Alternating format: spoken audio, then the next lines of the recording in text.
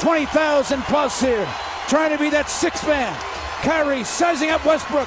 Fires a long one. Oh, the bottom. Video game again. Kyrie Irving.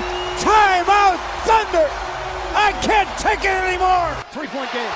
Now the Cavs have to go 94 feet. Kevin Love down the floor for LeBron James on target. Turns, sends it. LeBron. Yeah! You gotta be kidding me! Life is about do-overs! Burning 4 precious seconds. Curry. They'll give you 3. No! Rebound! Laurie Spates! Good night, Oakland! It's over! The 52-year drought is over! It's over! The Cavaliers have won the NBA championship! From the campus of Ohio University, it's a Logan in the Low Post podcast. Here's your host, Logan LeDuc. A big thank you to Connor Mills for the introduction. And of course, Noah Edwards for the beat behind Connor Mills. You can check out Noah at ned.beats on SoundCloud today. And of course, you just listened to the legendary voice of Fred McLeod, longtime Cleveland Cavaliers play-by-play broadcaster since 2006, passed away a couple of weeks ago. I know the guys in this room with me are feeling that effect just as much as I am. And to welcome them in, of course, Fred would want us to keep going and talk basketball. It was a big love of his. So Jacob Murray, Tyler Johnson back in the studio with me. Logan in the Low Post. We are back. We are revamped. We're ready to go. Boys, welcome in. Thanks for having me. I love coming on here. Do you? Yeah, even though I'm a little under the weather right now, it's good to be on here. Basketball is right around the corner. Yeah. I cannot wait, let me tell you. I want it to be known that everybody is sick right now on the campus of Ohio University, and I think it stems from Jacob Murray. No, I don't know about that one. I think there might have been other people involved in this, but, if you're going to blame me, that's fine. I can take it. Is that fine? And it's interesting you bring up, we're talking basketball. Isn't that a little strange in a lot of ways? I mean, right now we're in the heart of football season. MLB playoffs are right around the corner. Still September. It's still September, but the off season was pretty darn crazy. I mean, we have a power balance now in the NBA. It's really the most fair season we've seen in a while, where we've got out of that shadow of the Miami Heat big three days and the Golden State Warriors dynasty. Now it's just, okay, everybody's got a duo, and let's just see whose duo is better, right? Right. I mean, even the offseason, it seemed like that was a lot more entertaining than the actual season that just happened, which is crazy to say since the Golden State Warriors did get taken out by the Raptors last year. But, it should be interesting to talk about. People forgot the Toronto Raptors are the NBA champions. Yeah, that's... it's going to be tough to see them try to repeat, but, When, especially, now they go, Siakam and Kyle Lowry, and I guess that's their duo as we speak. But let's jump into the duos now. You got out west, you got the Lakers, and you got the Clippers. The Battle of LA. A lot of people think that could be the Western Conference Finals matchup. You got Kawhi and PG versus LeBron and Anthony Davis. Who are some other duos you guys like? I mean, if I'm looking at it, of course, I think Houston's duo, very good themselves. You got James Harden and Russell Westbrook. You also... That is probably the duo that's right up there with both of the Los Angeles duos if you're looking at it. I mean, and a duo that a lot of people think could also struggle if it doesn't come together. Correct. And I think the one thing everyone's been saying, these guys, are they going to fight over the basketball kind of thing? Or how are they going to get their triple doubles out there? But I think in a way, the fact that they were in OKC will help them a little bit get together. I think this will still be a very good basketball team. I think they will, even though people have been saying they won't mesh, I think they'll find a way to mesh on this season. You can go out to Utah. I mean, they made kind of an underrated trade. The Mike Conley trade is a very nice one. I don't know if he's not as talented as a lot of the top guys, but he is a very good basketball player. And he will fit in very well with that kind of a grit and grind identity out in Utah. They like to play defense. It's funny how Mike Conley, once again, is on a grit and grind. On a grit and grind team, correct. And I don't know if you put to me it's a bit of a toss-up, the duo there. You can go Donovan Mitchell, Conley, Donovan Mitchell, Rudy Gobert, defensive player of the year. Boyan Bogdanovic, man. Bogdanovic is there too. Bogdanovic. I got a nice little squad. The Jazz are one of those teams, I think they're a little sneaky good, even though they don't have one of those top duos like we just talked about. Other than that, looking around, you talked about Toronto. I guess they have their duo there too. I want to talk a little bit about a team, because in this crazy offseason, a team that didn't really do much, but I guess their duo would be Nikola Jokic and Jamal Murray, the Denver Nuggets. They're just getting older. That team's going to be another year wiser. Jokic is going to be an MVP candidate, hopefully, and they could make some noise out west. Absolutely. I mean, you also talk about Dallas is big too. I mean, Porzingis, Look whenever at he comes we haven't back. seen it yet. Yeah, we haven't seen Luka that duo, Doncic much like and we haven't seen any of Porzingis. these duos. But I mean, Luka both of them Doncic. together could be very interesting. European born. I mean, it'll be nice to see them fit together. I think Doncic is on his way to being one of the best players in our league. He's right my favorite now. player. Yeah, he's. Do you know I got my jersey Yes. signed by Luka Doncic? Oh, you got it signed by. I got it signed by him right on the number 7. There you go. I also got Trey Burke because he's my favorite college player. Right.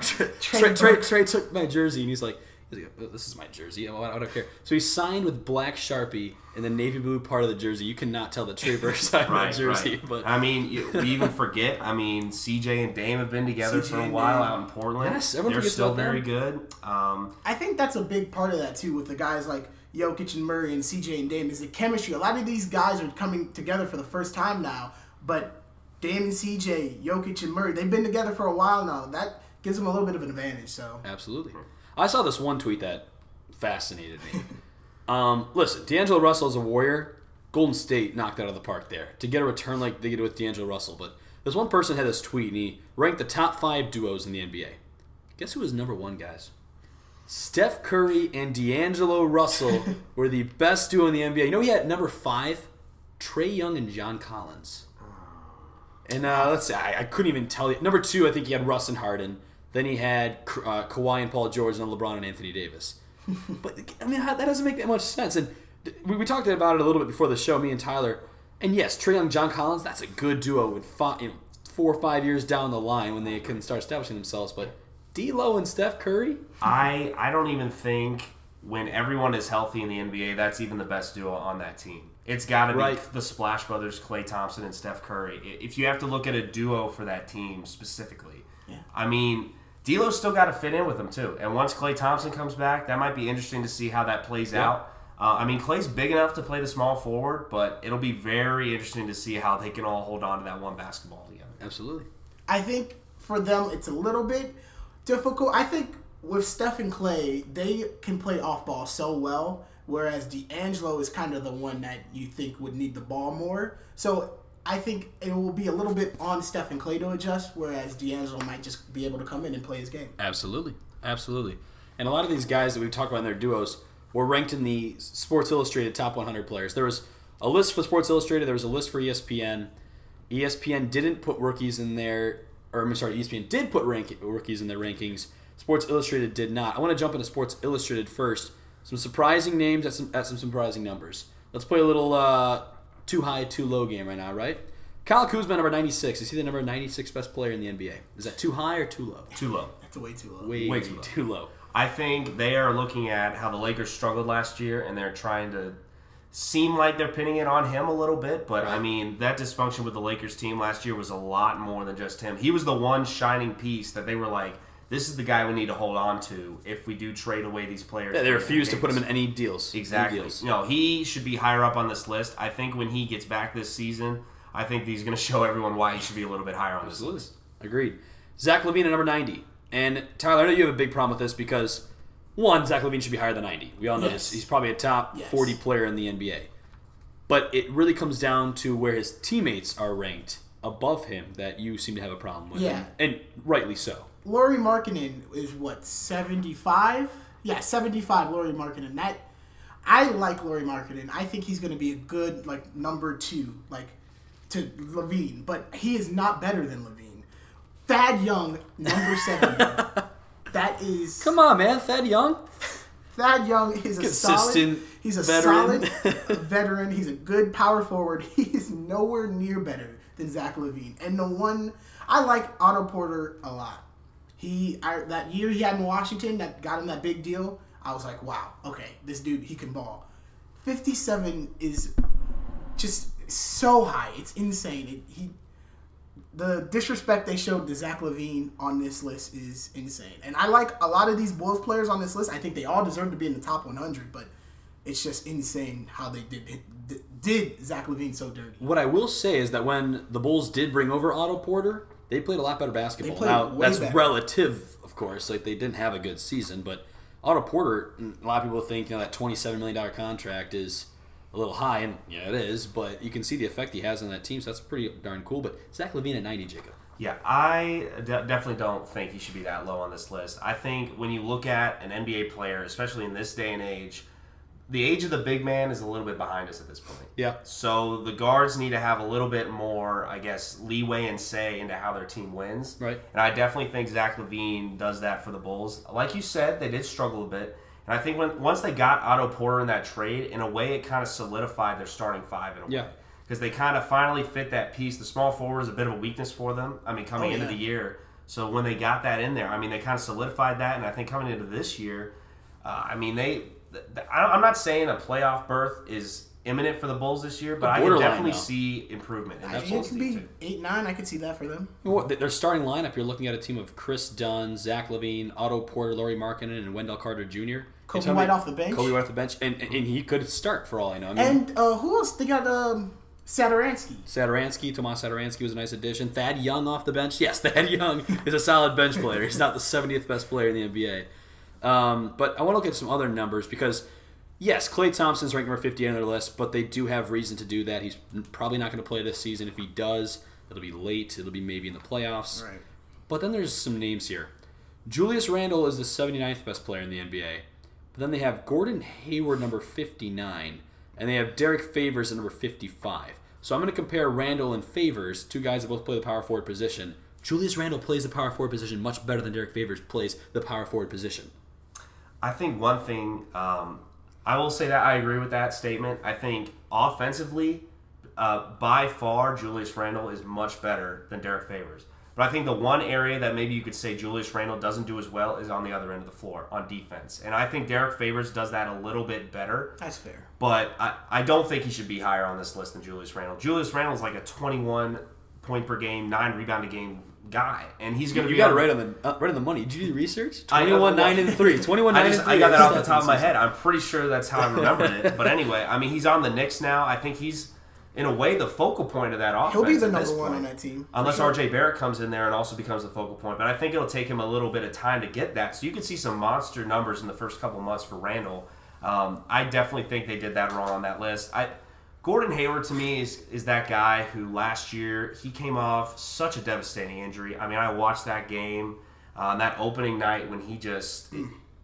It was awful to see that. And I think it does take a year for an injury like that, for a player to get back to where he once was. Mm-hmm. And I definitely think we'll see a much better Gordon Hayward, especially the fact that they traded out point guards. Kemba Walker's in there now. Kyrie Irving's gone. He'll have the ball in his hands maybe a little bit more. We'll see more distributing from him. I think it'll be a much better season for Hayward, but, coming into the year, I would put Julius Randle ahead of him as well. With the Gordon Hayward situation, it's another guy, because there's, I want to say, Paul Millsap at 43. Yeah. That, they're going off a name basis, I feel, in that situation. And, if Gordon returns to form this season, if he is even just half of the guy he was in Utah, right? This is a justified positioning, but just going off of, that is Gordon Hayward, 59, I don't agree. And you guys do mention the fact that Kyrie's gone. Also Horford. And Horford is a guy that needs the ball in his hands more than a guy like Enes Kanter, who they also traded in. So maybe there is opportunity there for Gordon Hayward to find his game a little bit more. I have one thing about the whole Paul Millsap thing. I think the name thing is good for that. You're right on that. I think he's a little higher than maybe he should be. But I think compared to how he is for that entire basketball team, he is very important to the Nuggets. I agree. He is a leader. He is, on the defensive end, he makes up for what Jokic lacks at this point in his career. Yes. I think he's a little high on the list to begin with, but definitely a very important player for that team as well. I didn't want to make it seem like Millsap should be 70 or something. I just thought 43 was a little too high, especially compared to some of the other guys in that area. And a big part of their ranking system is how important are they to their respective team. It's not all about your talent. And I'm sorry, I'm still just so upset about the Julius Randle being 79, though. I can't get over it. But and then we'll look at some other names here. You got Bojan Bogdanovic, number 52. He had a great run with the Pacers second half of the season. After Oladipo goes down, nobody thought Indiana was going to make the playoffs. He ends up averaging over 20 points per game, and they do. Tobias Harris, 49. Obviously, his role is much more decreased now in Philadelphia, a team that many think could come out of the Eastern Conference. We'll get into that in a little bit. Gary Harris right above him at 48. I guess that's where you kind of compare and contrast who really should be higher. But the one we did kind of talk about when we were looking over this list, D'Angelo Russell, number 44, coming off a career year with the Brooklyn Nets. He led them to the playoffs. Another one of those teams that, yes, they were on the brink of making the playoffs anyway, but no one was giving them a true fighting chance until D'Angelo got him to that spot. And right above him, Paul Millsap at 43. So obviously D'Angelo Russell is one we definitely need to talk about. Now with Golden State, totally new role. He's not the man anymore. He's number 2 option. Could be number 3 when Klay Thompson returns. Some of you mentioned that this backcourt might not last the rest of the season. They might look to deal off D'Angelo, guys. I think it's if they're going off the idea that D'Angelo is coming into a new system and a new role where he isn't the main guy. He has to play behind Steph Curry. He has to understand that he is the number 2. I could see trying to put him lower, but the man just came off of a career year, like you said, and I feel like this is just slightly disrespectful. I think he should be a little higher, maybe like early 30s, late 20s. Especially when you rank point guards, Jacob. They got Kyle Lowry at 28. They have Mike Conley at 26. Now, granted, I'm all for Mike Conley getting the due diligence that he deserves. He's always been an underrated point guard in this league. But when you look at D'Angelo Russell, you look at Kyle Lowry, you look at Mike Conley, who are you taking out of those 3? I would definitely put D'Angelo above those 2. Because I have a little bit of issue with him going to Golden State. This is the only. So this is just my opinion because I saw a stat on this. They already know we're Cleveland fans. They already know we're Cleveland fans. Not on that. Not in any way that way. I just don't know how he would fit in the Golden State offense. For the reason being, in Brooklyn, they were one of the top pick and roll teams in the league. They ran pick and roll with D'Angelo. Jared Allen rolls to the rim. You got maybe someone else rolling to the rim. Rondae Hollis Jefferson went to the Raptors. Different guys like that. But on Golden State, they do not run pick and roll plays like that. I mean, Golden State. Their ball movement, they like guys running off ball screens like that. But it's not the pick and roll, dish it back. They'll do pick and pop with Draymond. Yeah, right. Okay. But that's just my issue is how he'll fit with this. And I bet Steve Kerr will definitely have a little bit of a different offensive mindset going in with D'Angelo and Curry. But once Thompson comes back and they got to kind of, go back to a Warrior way of basketball, which has worked for them before, how will D'Angelo kind of fit into that at that point? So I definitely think he's a much better point guard than on this ranking. But I think looking at his fit in Golden State is a little bit murky at this point. I could see Golden State. I'm not going to say that they completely changed their system, but they brought in, they have Kevon Looney still. They brought in Willie Cauley-Stein. There's a good chance that they could run more pick and roll. I could see that a larger part of their offense, especially without Klay Thompson. So they do have to get D'Angelo comfortable. So running sets that he's used to, for the first few months as he gets oriented or gets integrated into the system, could be helpful. I just think another problem I think where he's at in his career, he should be on his own team, building himself up, and right now being thrown onto a team where he's clearly the second option right now, and maybe the third once Thompson comes back.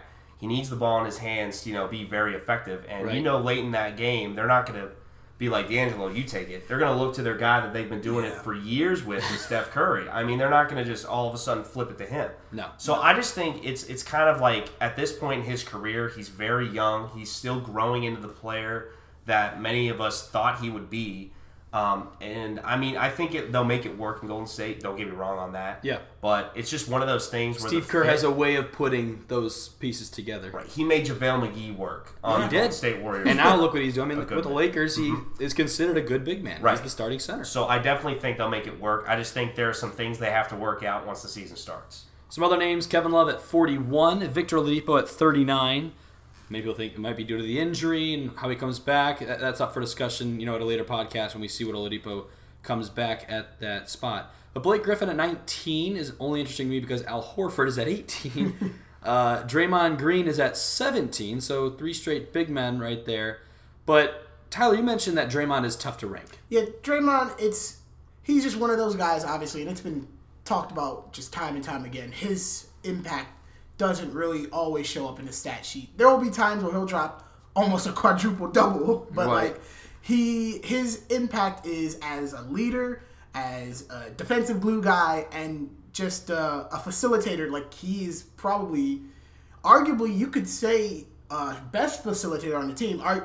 Definitely top 2 with him and Steph on the team. So, like, yeah, his emphasis, his impact isn't always measured. So it's always difficult to just, when you make these type of lists, where you want to put him. Blake Griffin, if the Pistons are a higher seed in the Eastern Conference, he was a borderline MVP candidate last year. You're talking about like career numbers, especially 3-point shooting. He's throwing up 7 attempts a game suddenly. That's something he never did in his first 5-6 years in the league. And he's really revolutionized his game and really made himself an effective player. I think he's personally a top 10 player in the league. He's at 19 on this list. And then Horford at 18.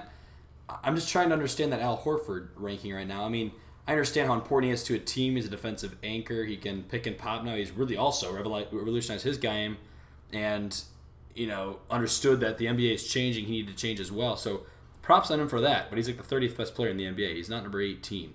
But I mean, my thing, you just talked about Blake Griffin. He should be in front of, in my opinion, in front of both of those players. I agree. You take him off that Pistons team, they are not sniffing the playoffs. Not even close. They're one of the worst teams in the league without him. And he was on one leg in that playoff series against the Bucks. Yeah. And when he played in Game 3, they were competitive. Yeah. They're competitive in Game 4 for the first half. I mean, they're right there. He has, like you said, he's revolutionized his game. As he's lost that athleticism, he's gained the ability to pass the ball. He's averaging close to 5 assists. For a big man, that's very good. I mean, he scores up to 24 a game as well. I mean, he's what makes the Pistons team run. It'll be very interesting to see him and Derrick Rose work it out together there. Yeah. I mean, he should be higher on this list for me. He's much too important to his team, more so than Draymond and Al Horford, because I think if both of them have a bad night scoring, their team will be fine because they have other guys who can do it. But if Blake Griffin scores like 12 points in a game, there's no way the Pistons are. You hope Drummond gets 20. That's what you besides hope. That, it's like. But like other than that, I just think he's much more important. Like you said, I mean, borderline MVP candidate last year, and he should definitely be in front of some of these players in front of him on the list. And the top 3 players, the final segment here of the top 100 players in the Sports Illustrated issue. LeBron James, number 3. Kawhi Leonard, number 2. Giannis Antetokounmpo, the best player in the NBA. As he was last year, he deservedly won the MVP award. However, here's the issues I have. Kawhi Leonard exposed Giannis Antetokounmpo in the playoffs. He proved he could not shoot a jump shot yet, at least at a consistent rate. LeBron James at number 3 is simply because he didn't make the playoffs. Make no mistake about it, LeBron James is still the best player in the NBA. However, in my ranking, I go Giannis at 3, LeBron at 2, Kawhi at 1, simply because Kawhi, what he did this season, literally changed the NBA. And not Steph Curry shooting 400 threes changed how valuable a three-pointer is, or LeBron James driving and dunking all the time and having to understand how to defend that. He changed the game in that we finally have a balanced NBA. That's how good he was, and was able to pull out the first ever championship in Toronto Raptors franchise history. So I'm going Kawhi 1, LeBron 2, Giannis 3. Tyler. I agree with you. I believe that LeBron, make no mistake about it, is still the best player in the league until I am shown otherwise. But based off the season that Kawhi had last year and just what he was able to do, and also take into consideration that LeBron did miss a large amount of time 55 last year. games, a career low he played last year. That was the most,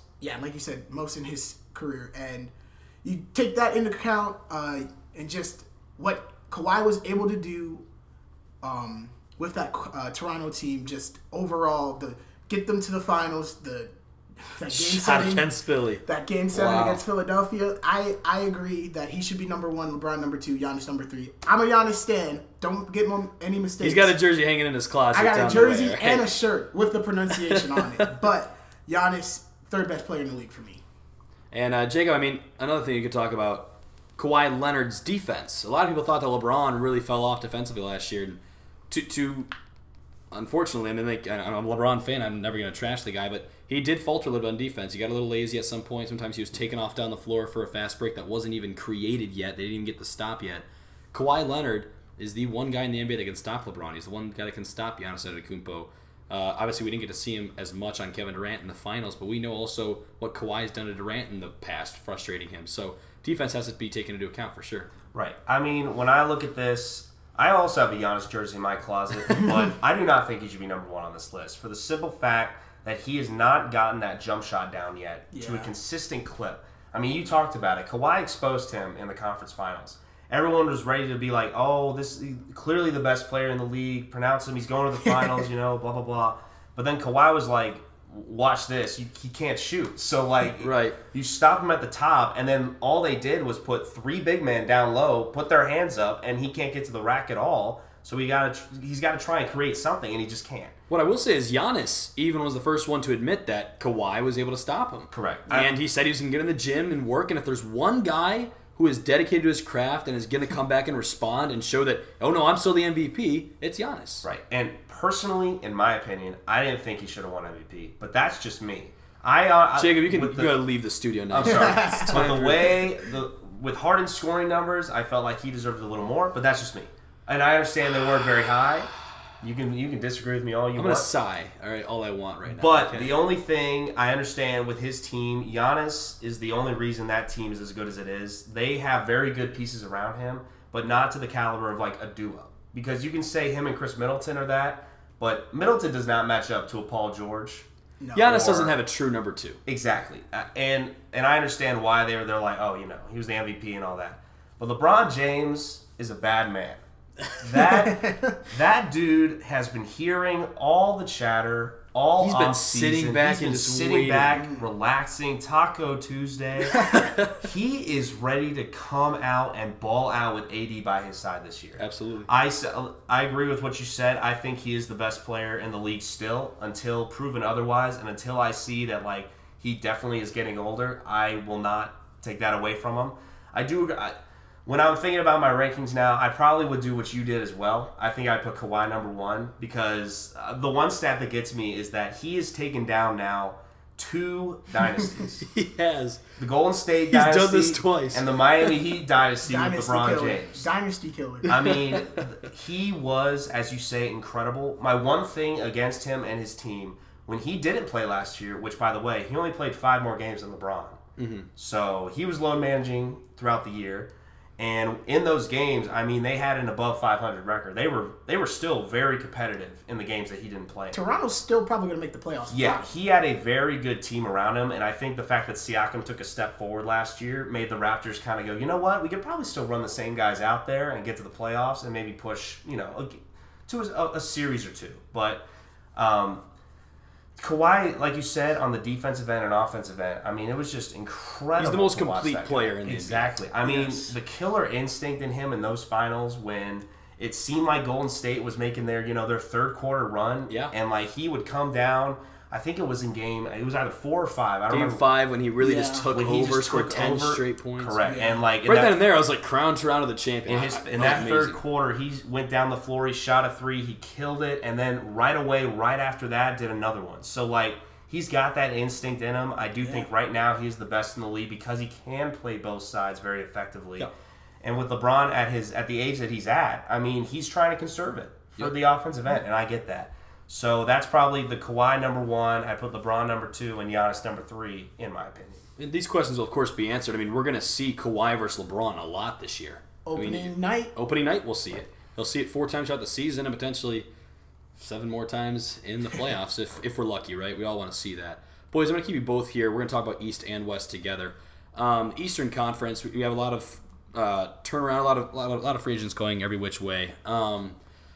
But also with rookies, the Cleveland Cavaliers, just because we're a Cleveland-based, for the most part, Athens-based or Ohio-based show here, I want to talk about the Cleveland Cavaliers a little bit. We mentioned how the Warriors have a backcourt of D'Angelo Russell and Steph Curry, 2 point guards. Cavaliers now have Darius Garland and Colin Sexton.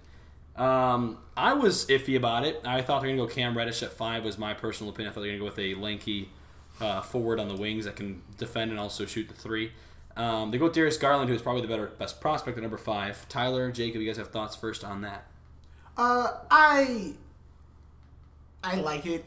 I think it took me a second to decide if I liked it, but I think I like it. I think they play very similar games, but I think that you could develop them together. You could have them play well together. I think for the Cavs, it's going to take they're going to have to get all their young guys out there. I think this is the season that they finally have to pull the trigger on trading Kevin Love. I think that I think something also that I really enjoyed was the drafting of Kevin Porter. I think that was a steal. Yeah. I think that was a major steal. I think if you get him out there right away, you get him touches right away, he could turn into something big for you. So I like the direction that this Cavaliers team is going in right now. And I just want to throw it out. I played NBA 2K a couple weeks ago. I had the roster together. I want to rebuild them and make them into a franchise again. Traded Kevin Love, got Drew Holiday, traded Colin Sexton, got a healthy DeMarcus Cousins, because of course in 2K I play with injuries off. There's too many injuries in that game. And we ended up making the playoffs, and now we're looking at finals. I just want to say that, all right? So I think the Cavaliers did just fine. I think Darius Garland, I think it could happen. Darius Garland could be the next Damian Lillard. A lot of people say that. I can definitely see that. They're very similar players. In fact, that's his favorite player. Garland's favorite player is Damian Lillard. But the Cavaliers, they're still going to be a bottom feeder in the Eastern Conference. I do like that they have this youth movement going now. But then if you look at the top of the East, though, Brooklyn Nets, they made some moves this offseason, Jacob. Right, yeah. They, of course, brought in Kyrie Irving and Kevin Durant. DeAndre Jordan? And of course, that was the consolation. That's what they had to bring in DeAndre Jordan to get the other two. This summer, I was sitting there. I was the public address announcer for the Southern Ohio Copperheads this offseason. It was in season for me. I get a notification saying Kevin Durant signs the Brooklyn Nets, and I'm going nuts, right? I'm going crazy. I'm like, Kyrie and him together, and all of a sudden, DeAndre Jordan pops up, and they had media day the other day. Apparently, it all came together at 5 a.m. in the morning between these three. And before you go into the Brooklyn Nets thing, I just want to touch real quick, and this was something that Stephen A. Smith had touched on in the summer when it happened. DeAndre Jordan, if that was the guy if this isn't happening without DeAndre Jordan, the Knicks had him on their roster, and they just did not play him at all. And you, in the offseason, want to go out and get Kyrie, get Kevin Durant, and you don't treat a guy that they both are this is who we want. You don't treat him with the respect that he feels like he should be getting. Like, that, that's kind of bad on you, New York. I mean, of course, bring in DeAndre Jordan as well. But, you already have the good center in Jared Allen anyway. So yeah. I don't really know. I bet you they're going to start him to begin the year, but I think as the season goes on, you're going to see Jared Allen get in there more. Just because I feel like at this point in both of their careers, Jared Allen is just a little bit better on defense than DeAndre is. But, when Kevin Durant gets back healthy for next year, look out. You're talking about a whole year of Kyrie Irving being the man. He's going to gain confidence in doing that. And it's not like he doesn't have bad players around him. Right. Karis LeVert, Spencer Dinwiddie, Joe Harris had a very good USA campaign. Taurean Prince off the bench. Taurean Prince. Right. Taurean Prince is another one. You don't even have to say, Durant, you have to carry us back there. You have Kyrie there who's already been there and done that the year before. Yeah. So I definitely think even next year, even if Durant gets off to a slow start because he's coming back off that horrible injury that he suffered, I still think this will be a very good basketball team in next year from now. You could talk about probably a finals appearance, possibly. But when you're looking at this season right now, I still think this is a very good team, especially with Kyrie Irving and the pieces you just touched on. It'll be very interesting to see because Kyrie Irving left the Celtics because there were young guys that he couldn't lead at first. Yeah. And now he's coming to a team with young guys who you have to do the same thing with. But think also have playoff experience. Correct. And I think he's kind of learned from that experience to bringing it here, and I think it'll go much better here in Brooklyn. One thing about you touched on the Cleveland thing. I just wanted to say my thing about the Cleveland thing. You brought up Damian Lillard. That's the first thing I thought of when they drafted Garland. They're trying to be a Portland. And I personally, I kind of agree with you. I think they should have gotten Cam Reddish out of Duke as well. I also agreed with that. But I kind of like the idea of having that backcourt in a way. The scoring backcourt like that, it works out in Portland. It got into a conference finals last year when you put the right pieces around them. I think you hold on to Kevin Love. You see how it's going this year. If you're dead set on he's not going to be in our future couple years down the line plan, you deal him off at the deadline or whenever you do that, maybe even in the summer.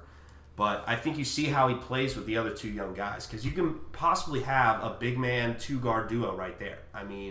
when you look at it. Even as he ages, they're going to get better and better. Yeah. So it's just kind of that thing. I also think they should trade him at some point, but I would also want to see how that works at first. I'm sorry, Jacob. I didn't go to you for your Cleveland Cavaliers talk. I kind of skipped That's over. why I had to come in and talk about it, because you skip over. I felt bad. I was like, well, wait a minute. I forgot something there. I just wanted to go back to Brooklyn real quick, and I want to ask both of you this. So, we all agree that Brooklyn, even without Kevin Durant, they're still a playoff team.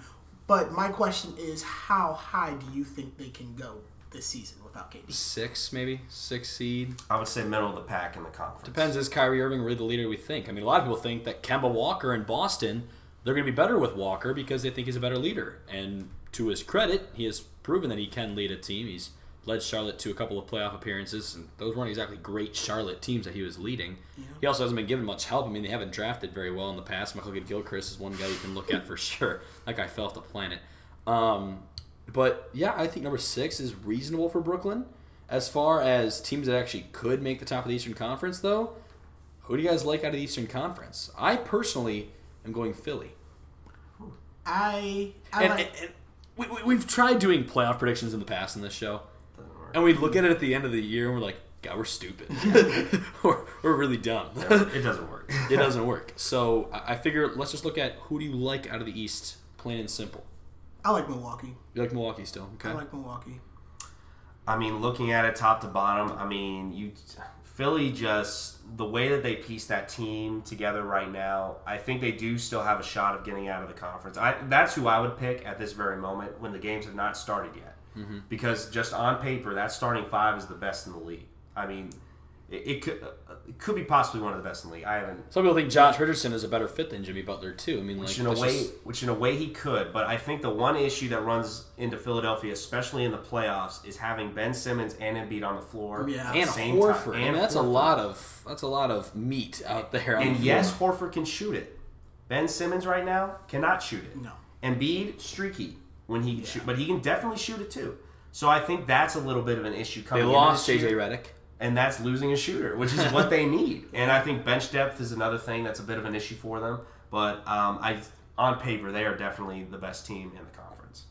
Yeah, I think part of the reason why I would go Milwaukee over Philadelphia is something that you just touched on is the bench depth. Milwaukee is pretty deep. They have I like George Hill a lot off their bench. He played very well for them last year. There's another guy, and I can't think of him off the top of my head. From Milwaukee? Yeah, off their bench. Off their bench. Sterling Brown, Pat Connaughton. I like him. Yeah, I think that might have been him. But Pat Connaughton, he's just another guy who just fills a role for them, where he's just another guy off their bench who can come in and provide good minutes.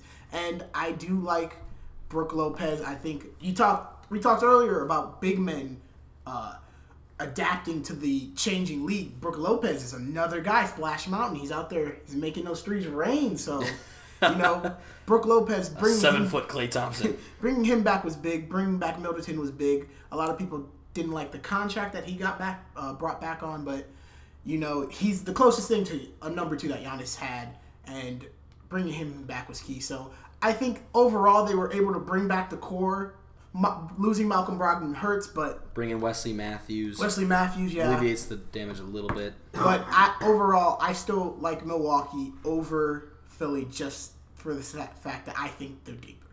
All right, and because we're already running on 37 minutes here, remember when I was talking to you guys before the podcast? I said 25 to 30 is where I want to aim. We're at 37. We haven't really talked much, Wes. We'll shorten it up a little bit, but I want to head to the Western Conference real quick. Zion Williamson I also want to talk about. ESPN had a ranking system much similar to Sports Illustrated, the top 100 players in the NBA. They included rookies, and they had Zion Williamson number 41, was it? 41 best? 41, 42. 41, 42. They had Ja Morant higher, lower than that, but 80-something. Yeah. What's your guys' takes on rookies being included in a ranking system like that? Let's start with you, Jacob. To be honest, I would not put rookies in there.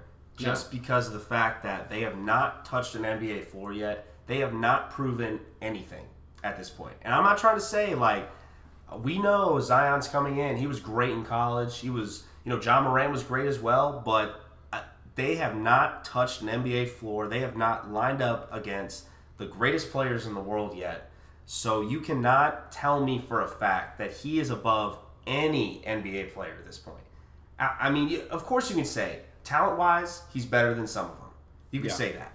But there's no way, since he has not stepped foot yet on the floor, the fact that he was ahead of Klay Thompson, even though Klay Thompson is injured, and I get that, is not right. That's not right. Klay Thompson is by far better than Zion Williamson at this point.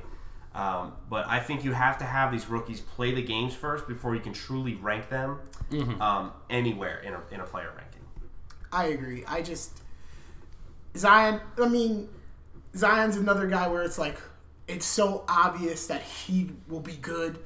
And I understand, like, Zion hype, get excited. But he hasn't proven anything yet. Ja has not proven anything yet. Like you said, I need to see them in action against actual NBA talent. Like, I need to see Ja Morant go up against Patrick Beverly. I need to see Zion take on a guy like Draymond Green in the post. Like, I need to see them against these hard, heavy hitters before I can say anything about them being in the top 100.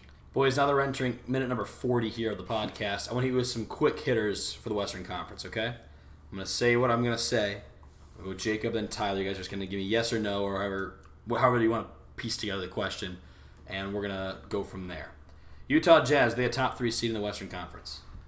Right now, looking at it, I would say no. I would say they are falling more in the 4 and 5 range, in my opinion. Okay. But I just don't think they can make the top 3 with how deep this conference is. And you go on one little losing streak this year, I mean, they're going to fall from like 1 to 5. You know what I mean? Like, it's going to be so competitive throughout that I just don't see them as a top 3. Tyler? I also would put them around 4 or 5. I think that they are good. I think they could, but I think that just the West is so top heavy that somebody's going to fall out of the top 3, and Utah is one of those teams that just missed the mark by a slight hair. I think unless Donovan Mitchell takes a huge step forward and becomes a top 10 or top 5 NBA player, I don't think they're top 3. Boys, Lakers or Clippers? I will go with the Lakers because I feel like they have the best duo in the NBA at this point in LeBron James and Anthony Davis. And it's very interesting to see because, I mean, the last time LeBron had a big man as one of his, co-stars, he had Kevin Love, and then he also had Chris Bosh, and those guys were kind of, catch and shoot guys. But this is a different animal. I mean, Anthony Davis is a monster. I mean, PER-wise, he's right up there with LeBron every year. I definitely think that's the best duo. They put shooters around them, too. I think they could be very competitive. They have to be, in my opinion, the top of the 2 teams. Tyler. I'm going to go Clippers. All right, anyway, guys, so... I just feel, and this is another situation where I like depth over top-heavy talent. I like that they can bring out a guy like Zubac and then Montrezl Harrell off the bench, Lou Will off the bench. You got a guy like Landry Shamet who's going to probably play a good minutes for him. Pat Bev. There's the talent around Paul George and Kawhi is insane. And defensively, you could have either of those guys on your best player. And that is a luxury that no other team in the league has.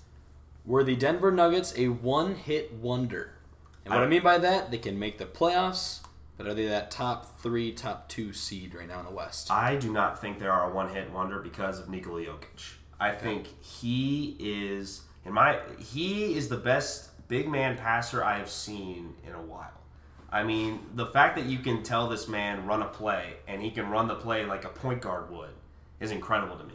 And I mean, you're talking about this team was young anyway. They're getting another year of experience. They're getting better too. You add on, I mean, they got Bol with like the 30-something pick. If you get anything out of him... Michael Porter Jr. Michael Porter Jr. is coming back too. I mean, you get anything out of those young guys. I mean, this is still a very good team. Yeah. On offense, they're great. On defense, they were good in the regular season, but once it came to the playoffs, it was a bit of a struggle. So if they can take that kind of step forward when they get into the postseason, I definitely think this is not a one-hit wonder. I agree. I want to see them step up defensively. I want to see them just find... I need someone besides Paul Millsap to be a reliable, consistent guy on defense. But I think this is a top 3 seed in the West. I like Jokic. I think he has a borderline MVP season. Pot. I think he might be my front runner right now. But, whatever. I like the team a lot. I think Denver, not a one-hit wonder. There's a team in California, guys, that has not seen the playoffs in quite a while. In fact, they hold the current record for most years missing the playoffs. The Sacramento Kings, is this the year they can make the playoffs? I'm going to go with no. The safe answer, right? For now, I'm going to go with no, and that's just because I just counted off the screen here. I rattled off 8 teams who I'm like, yep, they should make the playoffs. And the one that was iffy on me was San Antonio, just because at this point, Greg Popovich is the greatest coach still in this game. But the talent on his team is not up to par with the rest of the league at this point. And they do have Derek White, and they do have guys like that who are young and they're getting better as well. But I just think there's two with DeMar DeRozan and LaMarcus Aldridge still there. Unless I see a step off from them, they're going to make the playoffs too. Yeah. So it's gonna be a fight for that 8th seed, and I think the Kings are going to be that team that's right there with them. But losing Willie Cauley-Stein might hurt a little bit for them, especially since he was their pick and roll guy, the defensive guy on the other end.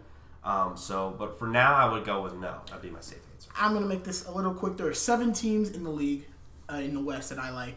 In no particular order, both LA teams, Golden State, Utah, Houston, Denver, Portland. Those are teams I think are safe. The one team, like you mentioned, is San Antonio. I don't like to bet against Pop. I think it is just blasphemous. So I will take San Antonio over Sacramento. But I like De'Aaron Fox a lot. I like Buddy Hield a lot. I think Marvin Bagley is going to have a sensational sophomore year. I like that core for the future. That team in like 2-3 years, watch out for them. All right, boys. One thing we didn't get to talk about on this podcast, and it's because Dylan Gimmel was a late scratch. I want to talk some Pistons. We didn't really get a chance. We're going to save that for Gimmel. Hopefully he'll be in higher spirits next week. He's, of course, a little upset about the Lions game against the Chiefs, and shoot, I would be too. The Lions had that 1-1. A few plays there down the stretch could have really changed the outcome of that game. We watched the Browns today. Browns got a dub. The Indians missed the playoffs. That's sad. Indians missed the playoffs. So that's what's going on in Cleveland right now. That's the mindset. But hey, the Cavaliers are on the rise, right? Here we come. Yes. Yeah, I guess. All right, folks. Well, thanks for tuning in to the Logan and the Low Post podcast. Episode 2 will be right back on Sunday. Hoping for some new guests. Not that you guys are bad or anything. And maybe some returning guests as well, and Jacob and Tyler. But for Jacob Murray, for Tyler Johnson, this is Logan LeDuc saying so long. And we'll see you next week for episode 2 of Logan and the Low Post.